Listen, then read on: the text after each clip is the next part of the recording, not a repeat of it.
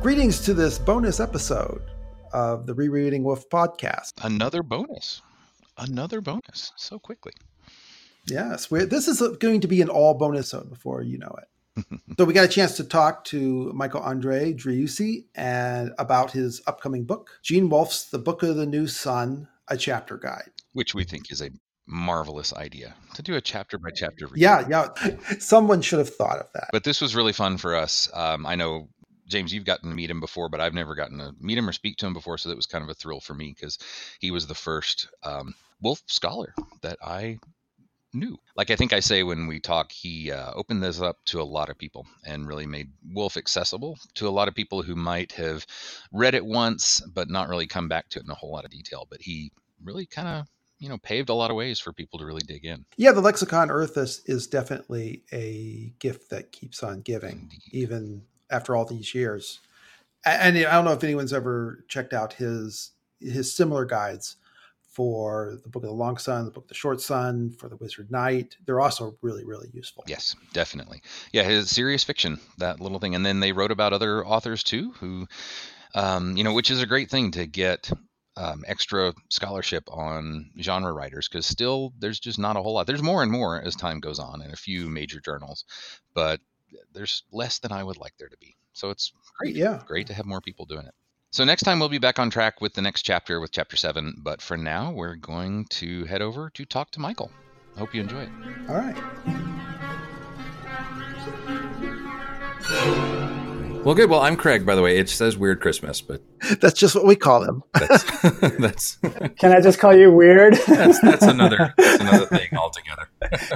So, well, it's great. I mean, I'll admit I'm slightly starstruck just because I have been reading your stuff forever. So well, and I do remember you. I don't recall meeting you in person. I've met James a few times, but I do remember you from the list. So great. Yeah, I wasn't super active on there. James was way more active than I was, but no, I was one of those long-term lurkers who would occasionally show up. But no, that was one of the. I was on there back. I think I joined not long after everyone picked Long Sun names, so I just missed that cut. Yeah. When you first arrived on the Earth list, how long had it been going on? You're asking me? Yes. How long had it been? Because you were there before either of us, so. Well, I don't know how much longer it had been going on. I mean, that's the funny thing about it. I kind of allude to that at the beginning of this new book. I can be a little bit more. The thing is, Alice talked me into it. I wasn't really that interested in Alice K. Turner. Right? Alice K. Turner. That's right. I had just come out of the genie thing had gone away, and I had published the book and everything. So I wasn't really looking for another community like that.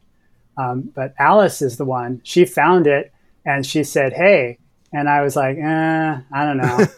And she's like, "No, really." And I'm like, She really kind of pretty much twisted my arm, and the rest is history, because it turned out to be a much bigger place than the genie experience had ever been, and it turned out to be a really great thing. But yeah, I admit full up front that I was very, very skeptical and resistant to the idea of it, and she just dragged me. I don't want to hang out with people. If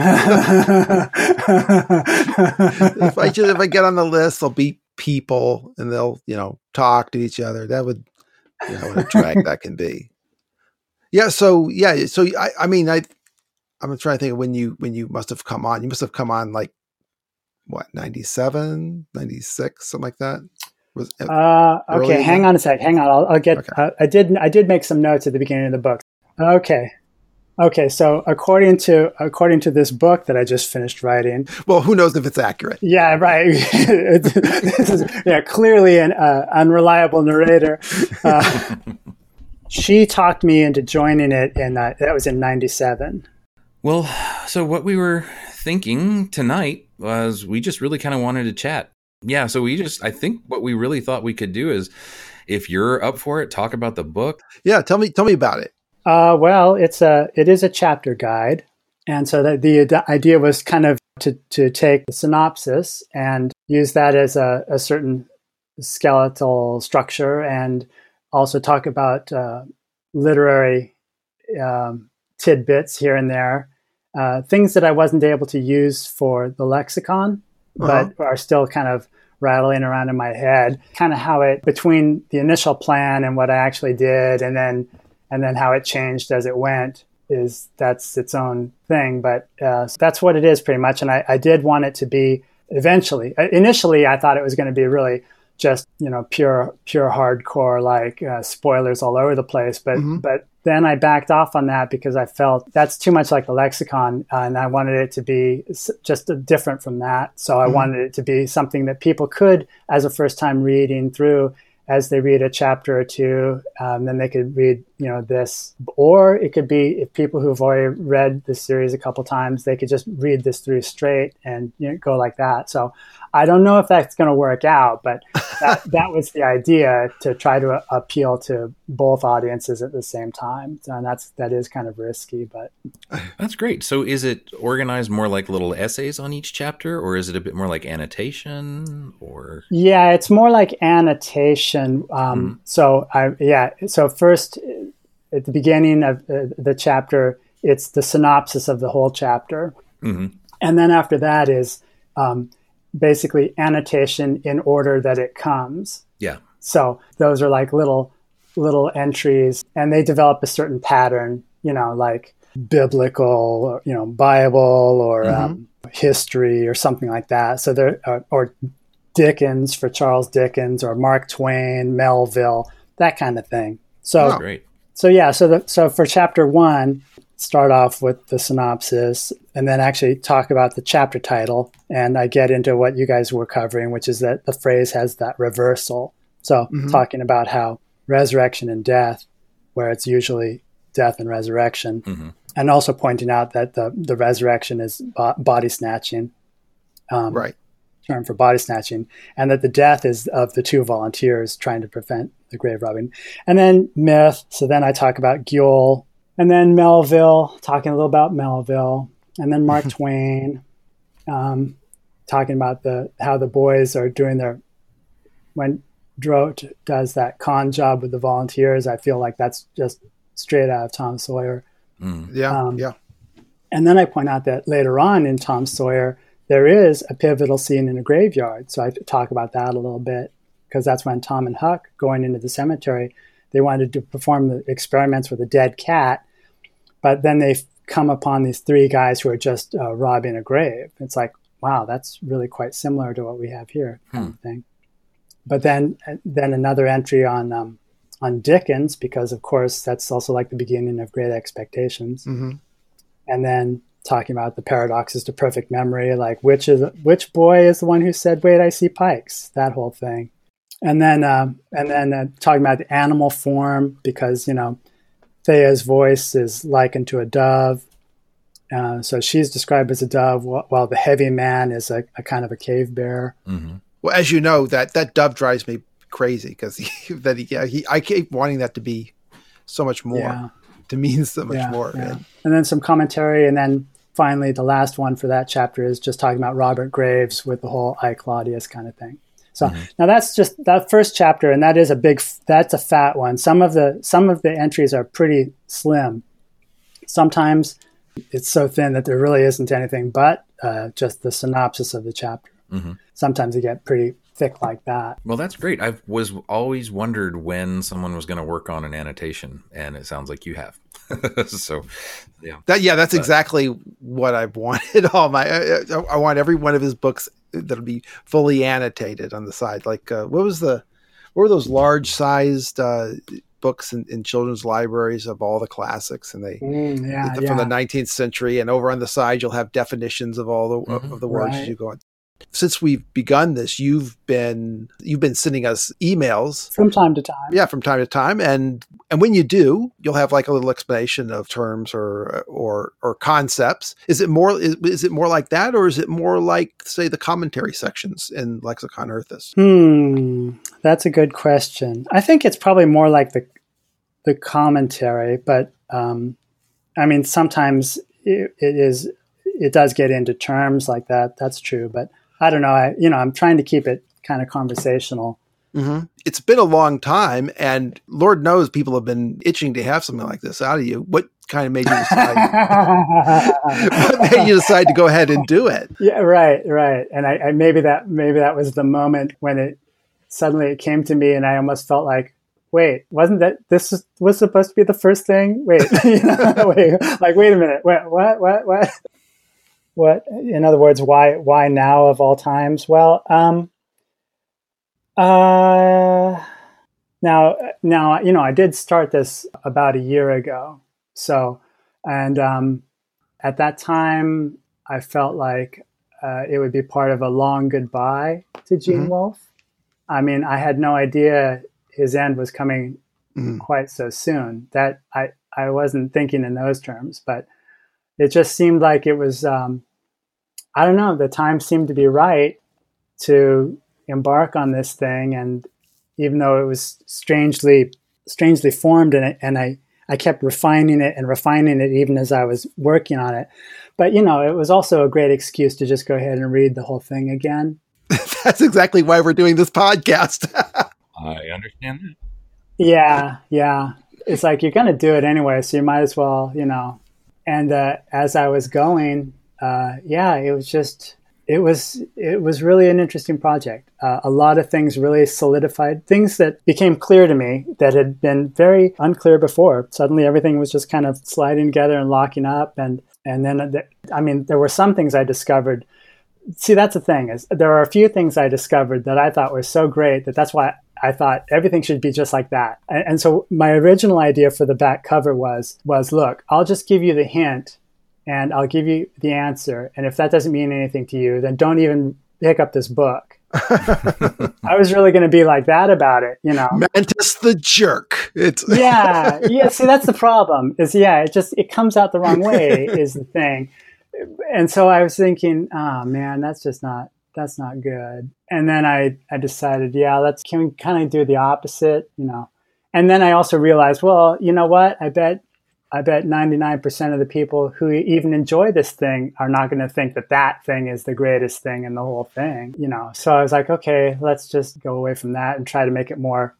So then it was like, well, is that it? Is the lexicon with training wheels? Is that what this is? And it's kind of like, well, no, actually, it doesn't really use that much of the lexicon. And that, at first you think, oh, this will be easy. It'll be a weekend, But no, it's not really like that. It's quite different. It is funny though. I mean, it's nice to have, it's amazing to have a book that lets you return to it that way. Like I know, I don't know how many times I've read it, but just wanting to get back into it in that much detail. Like, we joke that's how this started, because I had told James I was going to reread it, and he's like, well, let's just record our conversations and we'll see what happens. Exactly. But then other people have finished, like I know the other podcast, Al Zabo Soup, just finished New Sun, and other people have told me, oh, this is perfect timing, because now I just get an excuse to start over. And, it's wonderful that there's something that people return to that much. And what's really interesting is that, we're doing the same book. And we're doing it kind of the same way, right? Chapter by chapter. But the number of people who say that, what we do is different. Right. I mean, I think that's the nature of the book. But I love that you're able to do that. And like you said, you've done the lexicon, which kind of did a whole lot of groundwork for everyone. But now to return to it and still be a similar thing, but in a different way. And it totally makes sense. It still is something that I think you're going to get definitely a lot of people. Well, the thing, first off, just in a selfish way, what a blessing that I can read this book and still love it. Mm-hmm. I mean, and that's what we're all saying. One has a little fear, like, well, maybe this time I've finally outgrown it or something, or I don't know, and yet, oh man, wow, and I don't know, it's just that thing, like. People who don't like it, well, it's just hard to explain. But just the whole thing where, first of all, you have to get rid of all those bad reading habits of skimming and all those speed reading tricks, all that stuff. You have to chuck it and just really, I don't know. You have to adopt a different strategy, more like when you were first learning to read or something. And yeah. Well, I think a lot of those skills make, frankly, a lot of genre fiction readable and enjoyable. Mm-hmm. But if you take them to this book, you're gonna wonder what the big deal is about. Exactly. And that's what I think when Neil Gaiman, his beautiful forward to that folio edition, mm-hmm. which then he used kind of as a eulogy for Gene mm-hmm. Wolfe after his passing, where he says pretty much straight up, Gene Wolfe taught me how to read. And it's like, yeah, that's exactly it. That it's not how to read like as a child, but the way to do it. You have to slow it down. You have to pay attention. And then, it all just, I don't know, it opens up in these. Yeah. And then reread it again. Do you mind if I ask, do you remember how you got interested in Wolfe? I mean, if I remember we were talking about this ourselves, and I had just always kind of known his name from magazines and the short stories. And so he was just kind of in the air, and it slowly became something that I was like, oh, you should be reading New Sun. And I remember that's kind of how it eventually was made to me. But do you remember for yourself what some of your early? Oh, absolutely.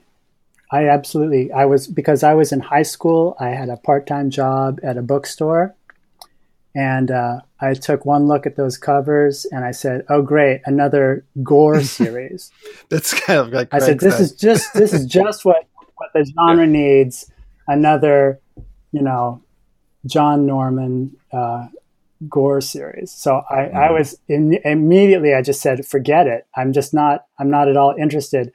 But I kept going around. At that time, I was in my Jack Vance phase, and people said, hey, wait a minute, you like Jack Vance? It's like, yeah. It's like, you like The Dying Earth? I said, yeah. And they said, oh man, you got to read this. I said, really? Like, come on, really? And then, I started reading it, and it was just really, really good. And then I had to wait. I mean, because I had to wait for books to come out, because the first 4 books weren't even out yet, right? I think the first 2 were out. Mm-hmm. So that's how it started. And then I was so while I was waiting for the other books to come out, I started scouring the place for just everything else. And so I read Peace, I read Island of Dr. Death and Other Stories, and stuff like that.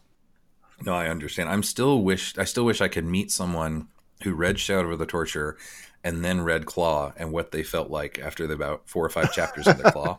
And just to be like, wait a minute, you didn't finish the story that started in the last one.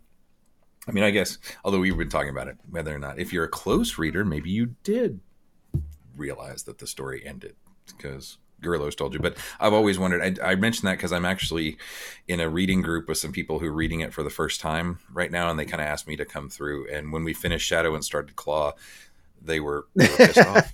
They were like, we ended on a cliffhanger, and yet we get no. Think of people who waited a year for that book to come out, and that's what I mean. The people who had to wait. Yeah. But at the same time, there's just something so, I don't know. For me, that didn't bother me that much, because it was just so. You have that cliffhanger, and then what do? You open up on a dream sequence. Yeah. And then in that dream, you can kind of see through the mirror darkly, you can kind of see something that happened on the other side of the gate. And then he wakes up. And then you just have that beautiful, it's just so great. And it's so, I don't know, so masterful. So, it's like, I'm not going to waste your time with a bunch of hand holding or whatever. And and yet that's that strange tension. How can you be so philosophical and Proustian and yet insist that you're not going to go off on hand holding tangents or something? And it's like, because the tangents are really going to actually be a lot more work than that is the answer. Yeah. No, I mean, nobody quotes, the plot elements. No one talks. I mean, the plot elements are insane. If you actually just sit down and describe the things that happen in these books, no one would believe someone put that in the same book. Whereas we'll put them within a couple chapters, and just one after the other, or crazy things that happen, huge amounts of plot that happened within a single day. No one quotes those. They quote the times when Severian stops and just thinks. Exactly. No, that's a good point. And in fact, that aspect, James, that's a good point. And I should have talked about that a little bit more in this new book. So maybe this is like bonus material now, is to just say that I think a lot of that comes from Walpole's novel that invented the Gothic novel. That's Castle of Otranto. And the thing about that, it's exactly what it is. It's so like, it's like he's actually doing a very sly parody, because everything is so exaggerated. Everything is so intense, and he's throwing in so many motifs, and it's kind of ridiculous, except that it is being propelled by its own incredible energy. You kind of can't believe he's able to pull this off. And that launched the whole Gothic novel. And as I look at other novels that came after it, and I see how they more or less failed to actually to do what Walpole did, because it doesn't, they're taking it too seriously in a way.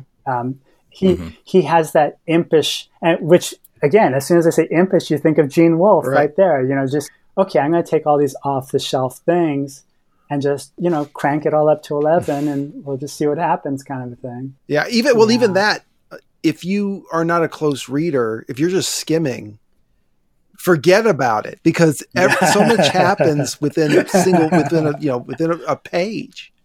But maybe if we want to focus it a little bit, you talked a lot about the first chapter. Is there another favorite part of yours, either sentimental or not, from before he gets exiled that was particularly fun when you were writing the book? We had known, like I mentioned before, the whole Great Expectation thing.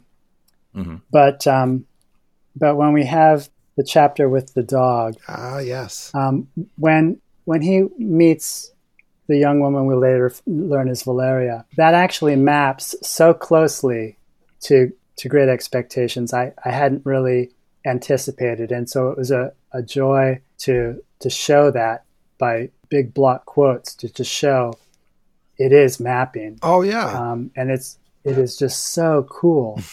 There's an example where, and you don't normally, when you're thinking about the dog chapter, you're thinking about, a boy and his dog, as you excellently pointed out, but it ends with this wonderful first meeting of the two, which is just like the first meeting, even down to the point of talking about the different languages and stuff. So here, I'll just read it to you. Okay, so. Oh yeah, no, in fact, I'm over here looking things up. Okay, so but no, Estella, as yet unnamed, guides Pip toward the place she calls Manor House. Is that the name of this house, miss? One of its names, boy. It has more than one, miss? One more. Its other name was Stasis, which is Greek, or Latin, or Hebrew, or all three, or all one to me, for enough. Enough House, said I. That's a curious name, miss. Okay. So then Estella leads him to a strange interview with Miss Havisham, the mistress of the house. And after a few pages, Pip notes, it was then I began to understand that everything in the room had stopped, like the watch and the clock, a long time ago. I noticed that Miss Havisham put down the jewel exactly on the spot from which she had taken it up. As Estella cut the cards, I glanced at the dressing table again and saw that the shoe upon it, once white, now yellow, had never been worn. I glanced down at the foot from which the shoe was absent and saw that the silk stocking on it, once white, now yellow, had been trodden ragged. Without this arrest of everything, this standing still of all the pale, decayed objects, not even the withered bridal dress on the collapsed form could have looked so like grave clothes, or the long veil so like a shroud. So there you go. A place of halted time, a place's name, and dead languages all figure in the exchange between Severian and Valeria. Well, so isn't that neat? That's really neat. So is Valeria Estella or Miss Havisham? That's what I want to know. Neither. She's Olivia from 12th Night. But no, that absolutely tracks. Yeah, that's wonderful. That makes so much sense. I keep coming back more and more. I remember in one of his interviews, Wolf talks about how whenever he was stuck, he would go and pull out a piece of great literature and see if he could just, borrow some of the style or redo it in a sci-fi sense, just to take a look. And I think that may have been underplaying what he was actually doing, but at the same time, there's a lot to that, and not quite so random as he described it, but to take a lot of those things and then retell them fits so well with so many different images, but also, to be honest, fits so well with what so much of New Sun is doing with how stories get retold and remeshed and things like that. Yeah, absolutely. I mean, just the whole idea of taking these fossilized bits of literature and making a new art with it. So what was your biggest surprise in this reread to write this book? Well, you know what it was. you know what I was going to put on the back cover. So, but that's not until much later. That's not until the fourth book. Yeah. But yeah, that was something that had puzzled all of us for a long, long, long time, and then it kind of came to me, and I kind of couldn't believe it, and then it was like, oh man! So that's the one that I just feel that's the crown jewel. But yeah, other people will be like, yeah, I don't know. Well, the trouble is that we all have our own theories, and so we're never enamored. Someone brings out some gold from. Yeah, that's right. Exactly right. And then we all say, "Well, yeah, but how does that work with mine?" So. Yeah, exactly. That's right. It's a very utilitarian thing. Like, how well does it work with my particular thing? And it's like, it doesn't work at all. So get out of here. Except for when you do find those explanations or that where things just all of a sudden click into place. Like, I have to admit, there are with some of the short stories that I'd read forever, and then I read Mark Aramini's book on the stories, and some of the things that he had figured out in there, it was like so clear. It was like, oh, well, that's great. Unfortunately, I feel like it solved it was so clear. It was so clear. I was like, now I know what's going on in that story, and I can't think of it a different way now. So, but no, I mean, that happens all the time with Wolf, with certain ways of looking at things where, for me, where what I think other people might take as a theory, like if I find one that really does explain something, it clicks and I can't see it any other way. Well, the truth is that happens to me all the time. All of these stories, they change in your hand. I feel like Neil Gaiman said that once about it, is the way that they change over time. And you think you really understand it. And then you'll read it 10 years later and you say, oh, no. So one thing I should know, is this book, does it include Earth, or is it just the 4 books? It does have Earth. Oh, it does Earth, and it also has the 4 shorter works too. Okay. So it also has The God and His Man, Empires of Foliage and Flower, The Cat. Oh, that's really great. Map. Oh, great. I just didn't want to clutter up the title for it because it was already getting long with this whole Gene Wolfe's The Book of the New Sun 8-chapter guide. But yeah, it is actually all the New Sun material. Yeah, and a little bit more about the structure. So it goes through like that, so volume by volume. And then at the end of the Book of the New Sun, it has an area which is kind of like, this is the part that's kind of like little short essays. And they're called postludes. Mm-hmm. So this is postludes for the Book of the New Sun. So there's, 3 or 4 of them. And so these are kind of what you were mentioning before about longer form, but they're not very long. And then goes into the shorter works, because I put the shorter works between the Book of the New Sun and Earth the New Sun. That seemed like the place to tuck the shorter works. Mm-hmm. So then there's the shorter works, and then there's a single postlude for the shorter works. And then there's Earth of the New Sun. And then after Earth of the New Sun, there's some postludes for the Earth of the New Sun. So that's kind of where the essays, they're not really big essays, but they're more like essays than most of the How other. terrible for you, because now you have to do all the other books. So any difference this time with, did you notice any, I'm trying to think if there's a question here, but I still have in my head a huge gap between Earth and the first volumes, just if for nothing else in terms of style in which they're written, which is obviously there. But when you were doing it this time, in your mind, are they pretty well integrated, or do you still feel like there's not just a stylistic difference, but any super important differences between Earth and the rest of it? I think what you're talking about, the way that I see that is I compare it to, there's the series, the Alexandria Quartet. Mm-hmm. It was a really famous series. And the idea there was you had these 4 books, and the way that the author said that the first 3, each one did a different dimension. So it's like width, length, and height. Mm-hmm. But the 4th one was introducing time. And I think, so that means that the first 3, they're kind of like still life in a way. Mm-hmm.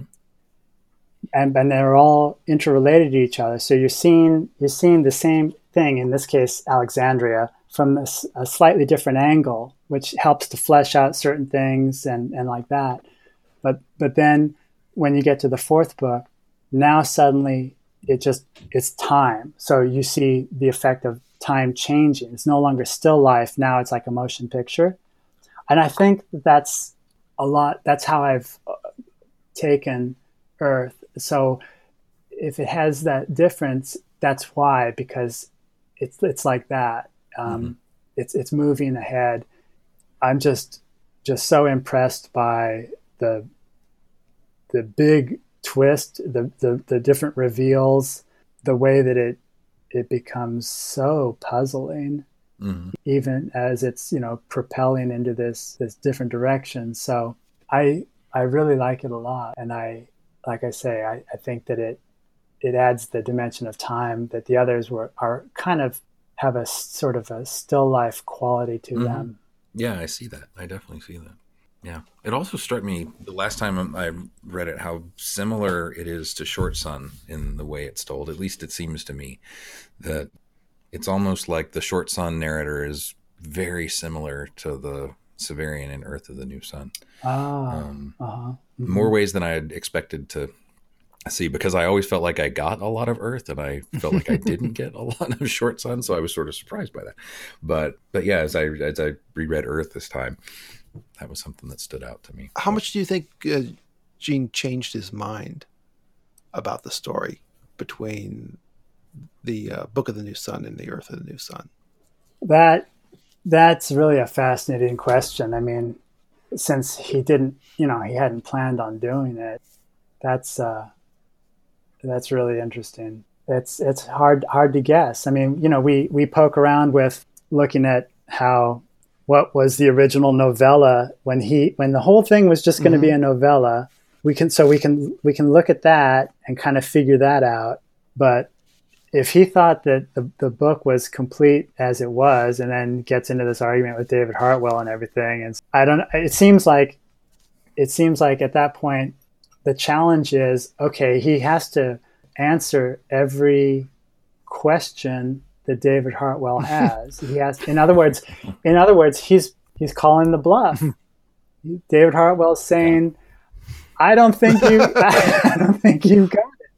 I think you're just, making it all up or something. Well, there's some things we can figure out here. Like after When the Earth comes out, okay, you can now look at Book of the New Sun. You can see, okay, yeah, he planned that there would be a flood, right?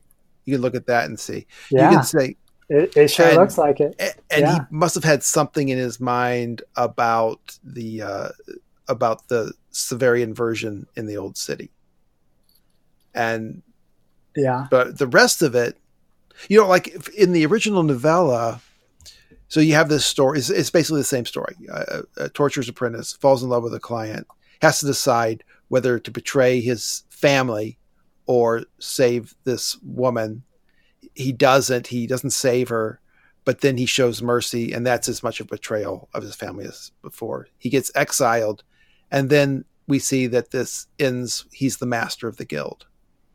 And this is kind of like that, except that, well, wait a minute, how did he get back and be the master of the guild? And so he kind of answers some of those questions.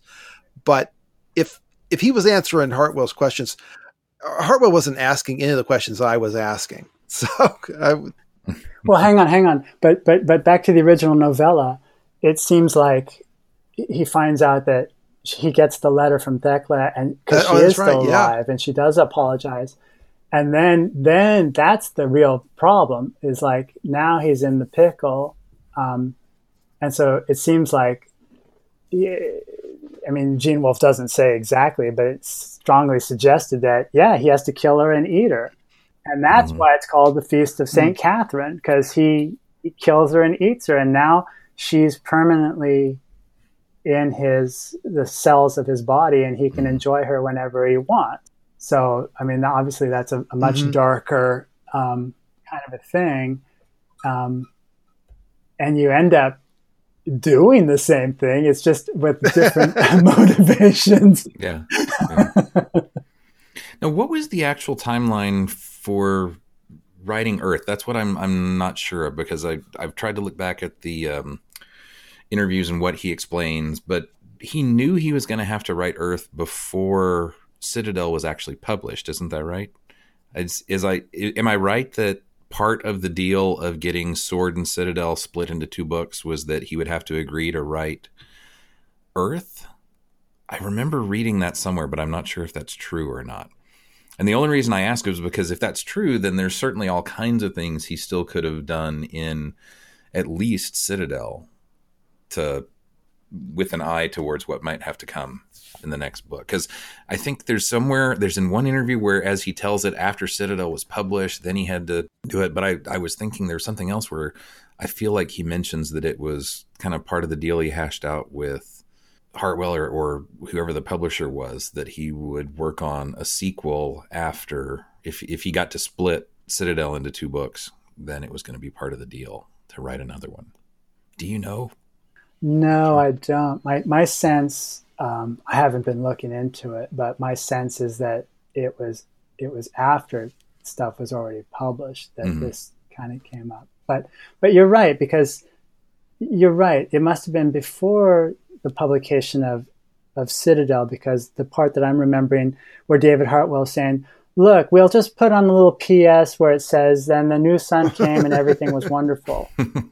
And he was just like, no, you're not going to do that. And then they had a huge fight. I mean, and if he's willing to admit it was a huge fight, it must have been must have been. And then it's like, well, okay, then what? And then he sits there for a few minutes. It's like, okay, I can do it in one more book. But it was after the thing. So as far as he was concerned, no, it's done. It's, what do you...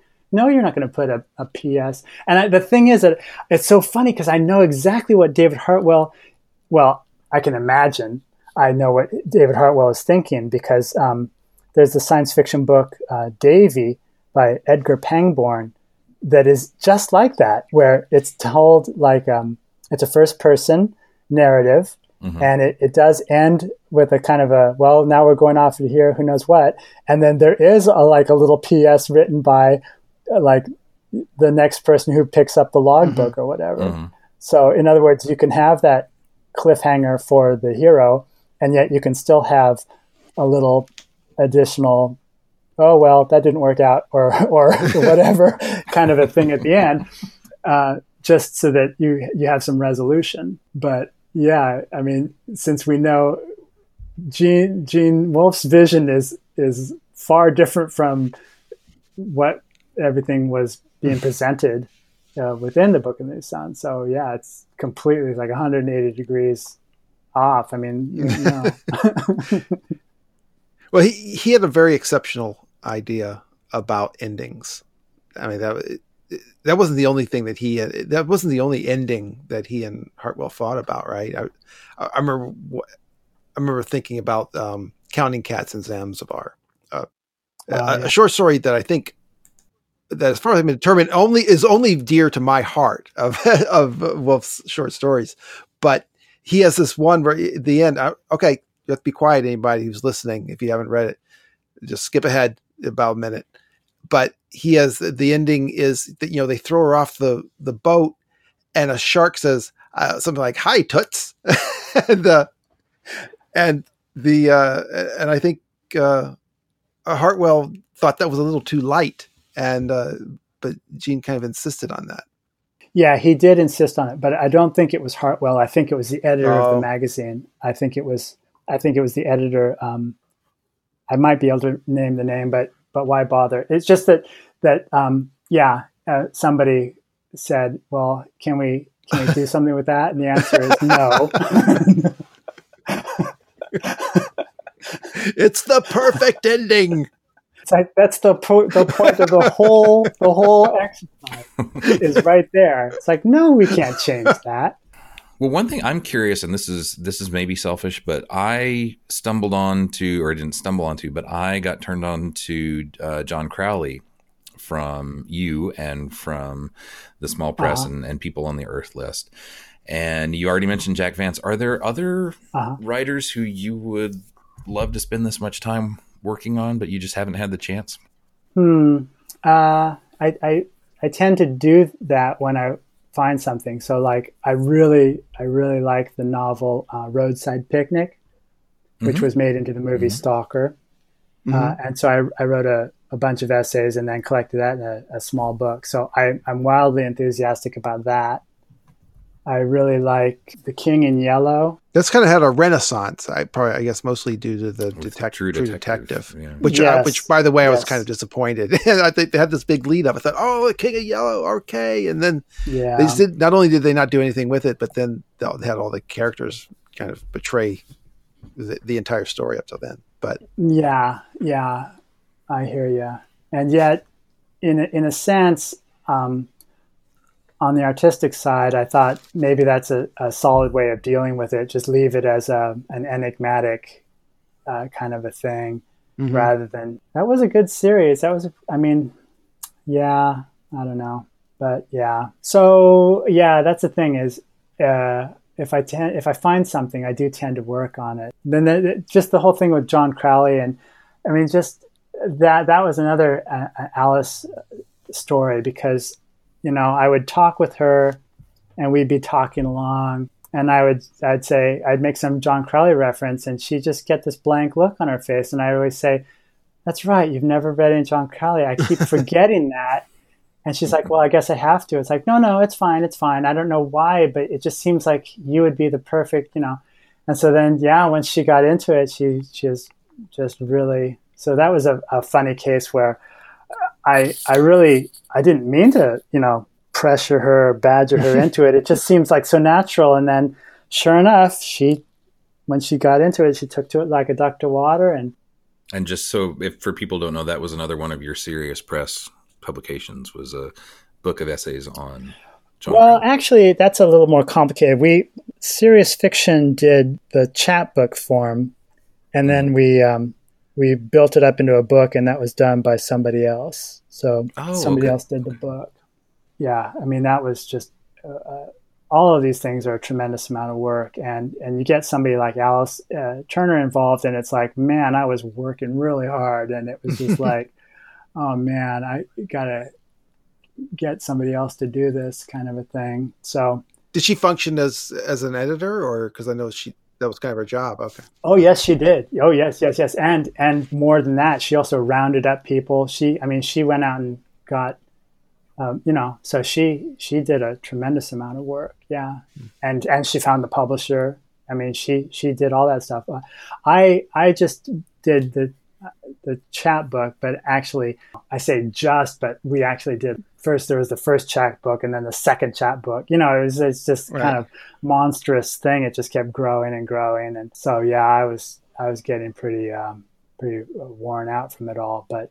she just tremendous amount of energy. She had all the contacts. She would just ask me questions, and then she'd just go out there and find people. And yeah, once she was on the John Crowley wavelength, and she was surprised to find out all these people around her were, oh yeah, I totally know about, oh yeah, I'd love to write something. And so, so it was just, stuff was going on. So, yeah, that was really something. But wow, the production, still, I mean, I got out of a lot of it, but there was still a lot of stuff I had to do. It was like, oh man.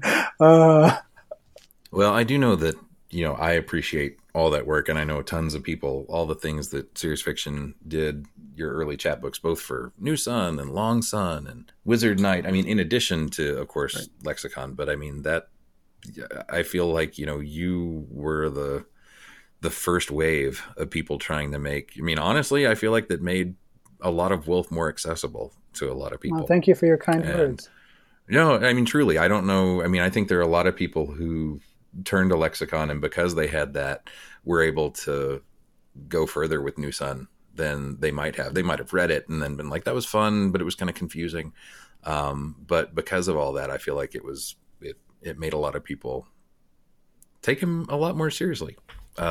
Just because they had time. Well, thank you. And like I was describing this new thing, I really hope this new thing will allow people who've either been just put off by the, like we say, aura of difficulty or something, and if they want to have this, I hope that does bring a new group of people that are curious, especially now with his passing.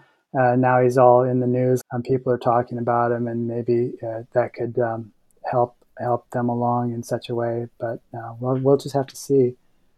Yeah, I still go back to Lexicon Earthis and find things, discover things that that I hadn't known. I kind of anticipate this new book will be like that.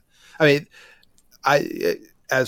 on chapter, what was it? Yeah, chapter 4 with Triskela, I read in the commentary, oh, look, this quote comes from Twelfth Night. And well, now I know, now I understand. So yeah, and that set you off on your new crazy thing. Like, yeah. Yay. I always need a new one. Okay. So here's a thing, Ben. I was being kind of vague before about how certain things that were always nebulous to me are suddenly just like rock solid and clear. So here's, and we were talking about the lexicon. So let's talk about, in the first edition, I got a lot of flack for my talking about Kim Lee's song, right? Right. Okay. So now we're going to talk about Kim Lee's song. This is my new interpretation. Okay.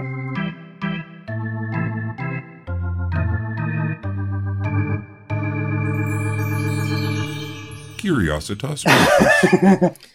Okay. So the thing is, Kim Lee's song, we know, because Jonas says it was a common name back when he was a boy. So it's a common name. In other words, it's not that it's an unusual name. It is an unusual name now in Severian's time, but back then it was a common name. So it's not necessarily a name we would recognize. But here's the point that I wasn't grasping before. It's a common name that Jonas recognizes. He knew that guy. He knew Kim Lee's song. He knew him because they were on that same ship. And so then when the little girl talks about, when they buried the navigator, remember, we all love that part. When they buried everybody wore black when they buried the navigator. The navigator was Kim Lee's song. He was the one. He's the one guy from the same ship that Jonas was on that came back and crashed. Oh. He's his old friend, the navigator. And you know what? That actually okay. Yeah. So I had, at times I thought maybe Kim Lee's song is like the name of Hathor, because Hathor also has a name that we don't really know, a hidden name. Mm-hmm. I thought all sorts of things. I thought, in fact, in the lexicon as it stands, I traced those parts where it seems like, Hathor and Jonas had served on the same ship. No, Severian suspects that, but no, they did not. I don't think they did. They're from the same era, but the thing is that Jonas went up in a rocket ship and came back in a rocket ship, and the port wasn't there anymore. That's why they crashed. The port is gone. The port is Citadel Hill. So they crashed. But we know that ships still come, but now they come by sail. So what happened is, during the Galactic Empire period, the rocket ships were being used. But then it transitioned to the sails that don't need the port. The sails can land anywhere, apparently. And so that's why Jonas comes back to the old home world, and there's not even a port. And then they crash, and he gets damaged and then repaired with biological material, and then the crew scatters. And he's not really clear until he meets the descendants. He's not really aware how long he's been walking around in the Commonwealth. That's what I was going to say, yeah. But it's been over 140 years. Or something, yeah. Well, that actually clarifies it, because when I was rereading Claw actually just recently, it struck me that I was confused. Like, why does Jonas then freak out? Like, because he starts to have his breakdown. And I was like, he's known that he's back. He talks about, he knows all this stuff. And so I was trying to figure out, well, what about coming to the antechamber? What happens that actually makes him flip out? That would make sense, because he finally sort of has this sort of self-realization, of how long he's just been wandering. That would make sense, because otherwise I'm like, he knows what he is. He knows about that this is Earth, but in the future. But it's not the fact that it's not the sort of relativity travel that's messed with him. It's more, it's that, right? It's that he's spent all this time since he crashed, and it's all finally coming. And here was that he finds the traces of his friend in his own memory. And it's like finding your friend is like in a block of amber or something, where it's like you've got his descendants. Like, while you were wandering, he got stuck in this tar pit and had these babies, and then the babies had babies, and so on. But Craig, I'm with you, and this is another part that it's sort of more bonus material. Because what you're talking about, there is something I need to push a little more. There's something about the antechamber, the structure of it, that is freaking him out. And he says to Severian, don't you recognize it? And the question is he tripping out that he thinks that Severian was on the rocket ship? Or does he know, since Severian is from the place where all the rocket ships are, that he might know from lore, there's something about the structure. It's not, it's somehow connected. It's somehow connected to the old port, which means what? Is this ground control? Is this mission control? Because it's got to be away from the blast site. That's the first rule. It can't be anywhere near the danger area. So maybe his thing is like, don't you recognize this? This is, it's that kind of a thing. Like, can't you tell from the architecture? Doesn't this just like remind you of home? And Severian's just like, I don't know what you're talking about. So, but there's something where he seems to be thinking Severian should recognize it more than he does, because he doesn't recognize it at all. So there's that weird sense that maybe the navigator, and it might be because he's the navigator, found his way back to mission control, and then they popped him into the antechamber. And Jonas does seem pretty confident when he's looking for the mirrors, right? When they're wandering around. He seems to be, and I know that would be something different, but he does seem... He seems confident when he sees the weird symbols. Right. That seems to be the earlier writing form. He's almost like saying, I can read that. And Severian's like, But no, that's wonderful, because that makes a lot more sense, and actually puts a path to figuring out what was Jonas. Because when I reread it this time, I was like, I had been making these assumptions about Jonas and what he was realizing, but I realized I didn't know what it was. But I love that. Okay. Now I have something. All right, here's another one. Here's another one. We were always wondering about the wall of Nessus and why it was built, and how does it relate to the story of the woman with a handful of beans. Mm-hmm. Mm-hmm. And we argued about this for so long. But now it seems very clear to me. And again, this is Jonas is talking. And so you read Jonas's story, and if you read it as being, because Severian kind of understands that this is personal history. So Jonas is saying, the hill was where the port was. And, the rulers of that day were far worse, than the autarch. Mm-hmm. And everybody was just going along until this woman came down and said, you're going to do what I say, or I'm going to put these in the ocean. And they had her just ripped into bits. But then talk about how many cliffhangers does that cliffhanger have, right? Because then his story gets interrupted. But the reason why he's telling that story is because Talos has just been revving up the fear factor for the women by telling them, ooh, scary, scary, ooh, scary, scary, right? And he's already fallen in love with the one woman. So he's trying to say, look, actually, I know what this is about. So here's the thing. He was there when the wall was built. See, again, that shows how he was there when the wall was built. And then when he came back, the port wasn't even there anymore. So he's saying the reason why it was built, I'm claiming here, is because of that woman, that they said, all right, that was a close call. Next time somebody comes with black beans, we might not be able to catch it so fast. So we have to have this containment wall around it. And everybody is watching for those black beans. So that's all they're watching for, the black beans. It's as simple as that. And it's as antiquated as that too. And that's why he's trying to tell that to the women, saying, don't worry. They've been doing this since before the first autarch. They're looking for a very specific contraband, and quite honestly, it's not going to happen because, well, he could even go further and say, if anybody wanted to land that, they don't have to land at the port anymore, so the whole world gets blown up anyway. Right. It's all built on it being the port as the only entry point.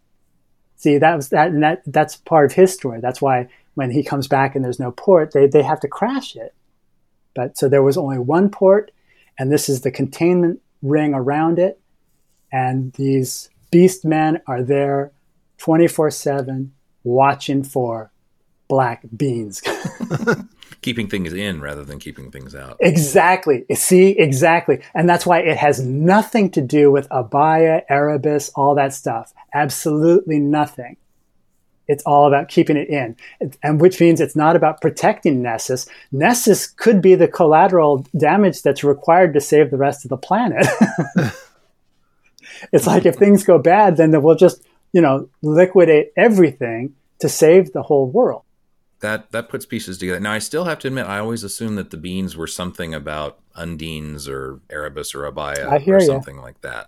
I mean, just because she says, I'm going to throw him in the water. And then, so I guess the other part where he could be saying, don't worry about it anymore is basically. So whatever they're looking for, they found a different way to get there. Yeah. No, I too, I remember that was part of our thinking in the way back. And the first time I ever read it, my first reaction was, I thought it was Ice 9 from Kurt Vonnegut, Cat's Cradle. Yeah, exactly. So, but let's see, when was Ice 9? When was Cat's Cradle published? In the 60s. Yeah, so he was, yeah. Wait, spell that one out for me, because I'm not sure. I don't know. Okay, well, the idea of Cat's Cradle is that he has this little bit of liquid, and that when you put it in the water, it causes all the water to cause a chain reaction.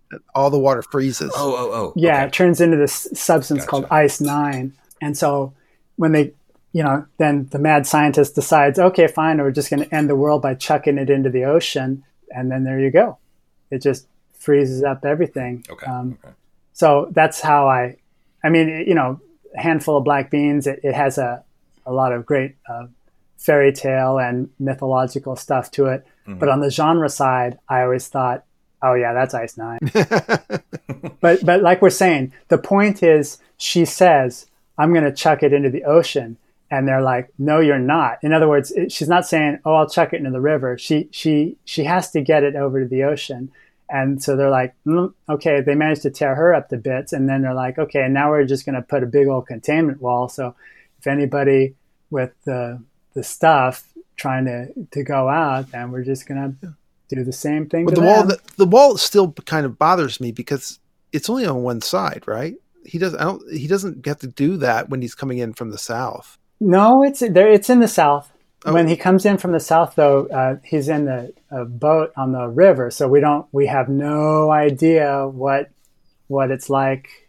Well, Talos has said, because remember, James, we were talking about right. names There's of the two gates. of them down there. Yeah. They're all together gates. It's true. Yeah. So they must be. Yeah. But right. If you can just sail your boat down the river, then it's a pretty shoddy wall. Yeah. Well, that's definitely more interesting because I've been definitely thinking about, the tall wall in order to stop Undines coming up and attacking the city, which we know they can't really stand up anyway. So which wouldn't make sense, but that would be better. Yeah. Well, and when you consider how much land is between the walls and any sea to the north, I mean, it doesn't make a whole lot of sense as far as protecting yourself from Abaya. Yeah. Yep. Right. And I think this is just another example of just showing how you have people that are still doing their job long after. Yeah. I mean, it's like people are just on autopilot. Like it doesn't even apply anymore. And yet all that structure is still in place because, well, it's built to last, both in the physical sense of the wall and in the biological sense of all the critters inside of it. So they're all just kind of chugging along, even though there's no purpose to it. And like I say, he's trying to tell the story to calm the women down. And then what do you know? A riot breaks out. And it's like the worst possible thing. It's, just when you're trying to say, oh, there's nothing, it's all fine. And then there's this total mayhem going on. And yeah, like you say, then that becomes that cliffhanger. You're trying to figure out, well, what happened anyway? I mean, who knows? Well, I think I know. It didn't, and I think Wolf kind of explained it at some point. This will show, and I shall explain it at the last chapter of Shadow of the Torturer. But Wolf kind of says, and I'm sure that Wolf, when he wrote that ending, thought that if someone just thought a little bit, that it would be obvious, which it's so typical. So. Yeah, there you go. I just want to go back and read Claw now. I'm going to have to stay up late and reread Jonas chapters. Yay! So your book comes out on November 11th. Is that right? Yes. It's been off at the way these things work. It must have been at the publishers for a long time. How did you keep it under wraps? I haven't heard anyone talk about any review copies or. I know, because that's how crazy this is. Well, this is where we are. This is what we're doing. We're just going to do it. So don't worry about the process. It's sausage making all the way down. Yeah, no, it's a very chaotic thing. And, like I said, I didn't anticipate much of a schedule for doing it. And then he died like that, and that altered things in a way. But it wasn't until like mid-September that I suddenly said, "Hey, wait a minute! I better really get this together." So, but now that I always kind of thought that at some point he was going to bequeath his papers to somebody to put together the Silmarillion of the new sun, so they would kind of describe all the backstory that he self-evidently had designed in. I don't have any information on that at all. Well, I mean, I hear what you're saying, but I don't have any information. Mark had mentioned something about trying to find out. That the papers were all going to the what was it, University of Illinois? One of the branches, one of the campuses. And I have to admit, part of me, with the way that Wolf talked about drafting all the time, part of me was just was like, I will find an excuse to go look in there and see what's available if he kept anything. I mean, I don't know what's still. I mean, it sounds like worth a try, no matter what, you know. Oh yeah, but I mean, so many. I mean, looking at drafts of well-known things is obviously something that, you know, scholarship does all the time, but particularly with Wolf, it seems like it would be so fun to know if, for example, his first drafts kind of spelled things out, and then as he drafted, he would decide what's going to be surface story, what's going to be implied, what was a story that got turned into something implied. That would be fascinating. So, I mean, it would take some of the fun out of, you know, the figuring and the wondering and the theorizing, but at the same time, I would love to know a little bit more about his process that way. And yeah, exactly, to see him actually work. But there's still so much in there as far as the books. I mean, no one stops and says, "Oh gosh, we know so much about Lord of the Rings. I guess I'll never read that book again." Oh yeah, yeah.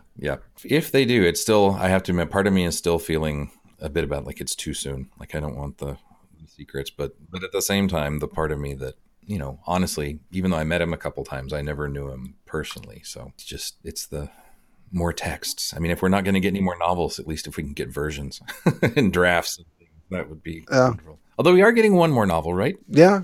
We are getting Interlibrary Loan. Yeah, that's right. So yeah, James, how many times you and I met him together a bunch of times? That must have been like, was it three or four times? At least twice that you and I had met him. Okay, no, at least three, because there was Chicago, in Seattle, and twice in Chicago, because one was WindyCon, and then the other one was at the mansion. Yeah, right. That's true. So yeah, 3 times, probably 3 times. So I think I only met him about 7 times. Yeah, we had some fun. And just sharing meals with him and stuff. Yeah, well, WindyCon was definitely the best way to talk to Wolf, because he was just a local over there. No one seemed to be paying attention. You'd see him standing in the hall, kind of pushing Rosemary in her wheelchair and kind of deciding which way he was going to go, and, you know, all by himself. Whereas, like, if you saw him at Dragon Con or, you know, any other bigger cons, he was a rock star. You couldn't get anywhere near him.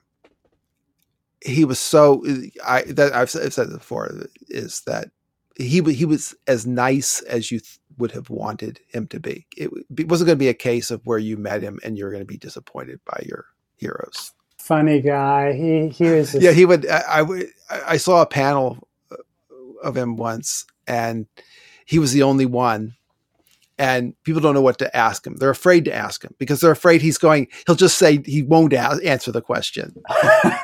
And so, you know, he would ask himself questions. So have I ever told you about the time I almost blew myself up? Yeah, well, this was really good. Yeah, thank you so much.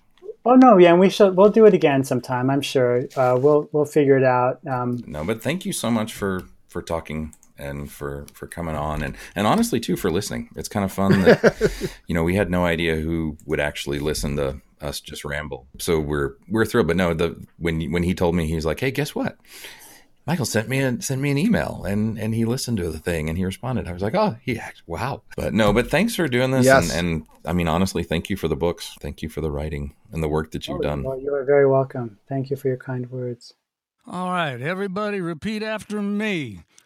You slop the beans in the cup. You slop the beans in the cup. You throw the rice on top. You throw the rice on top. Go on and stir it up. Go on and stir it up. To make your taste buds pop. To make your taste buds pop. You slop the beans in the cup. You throw the rice on top. of the black bean. Yay!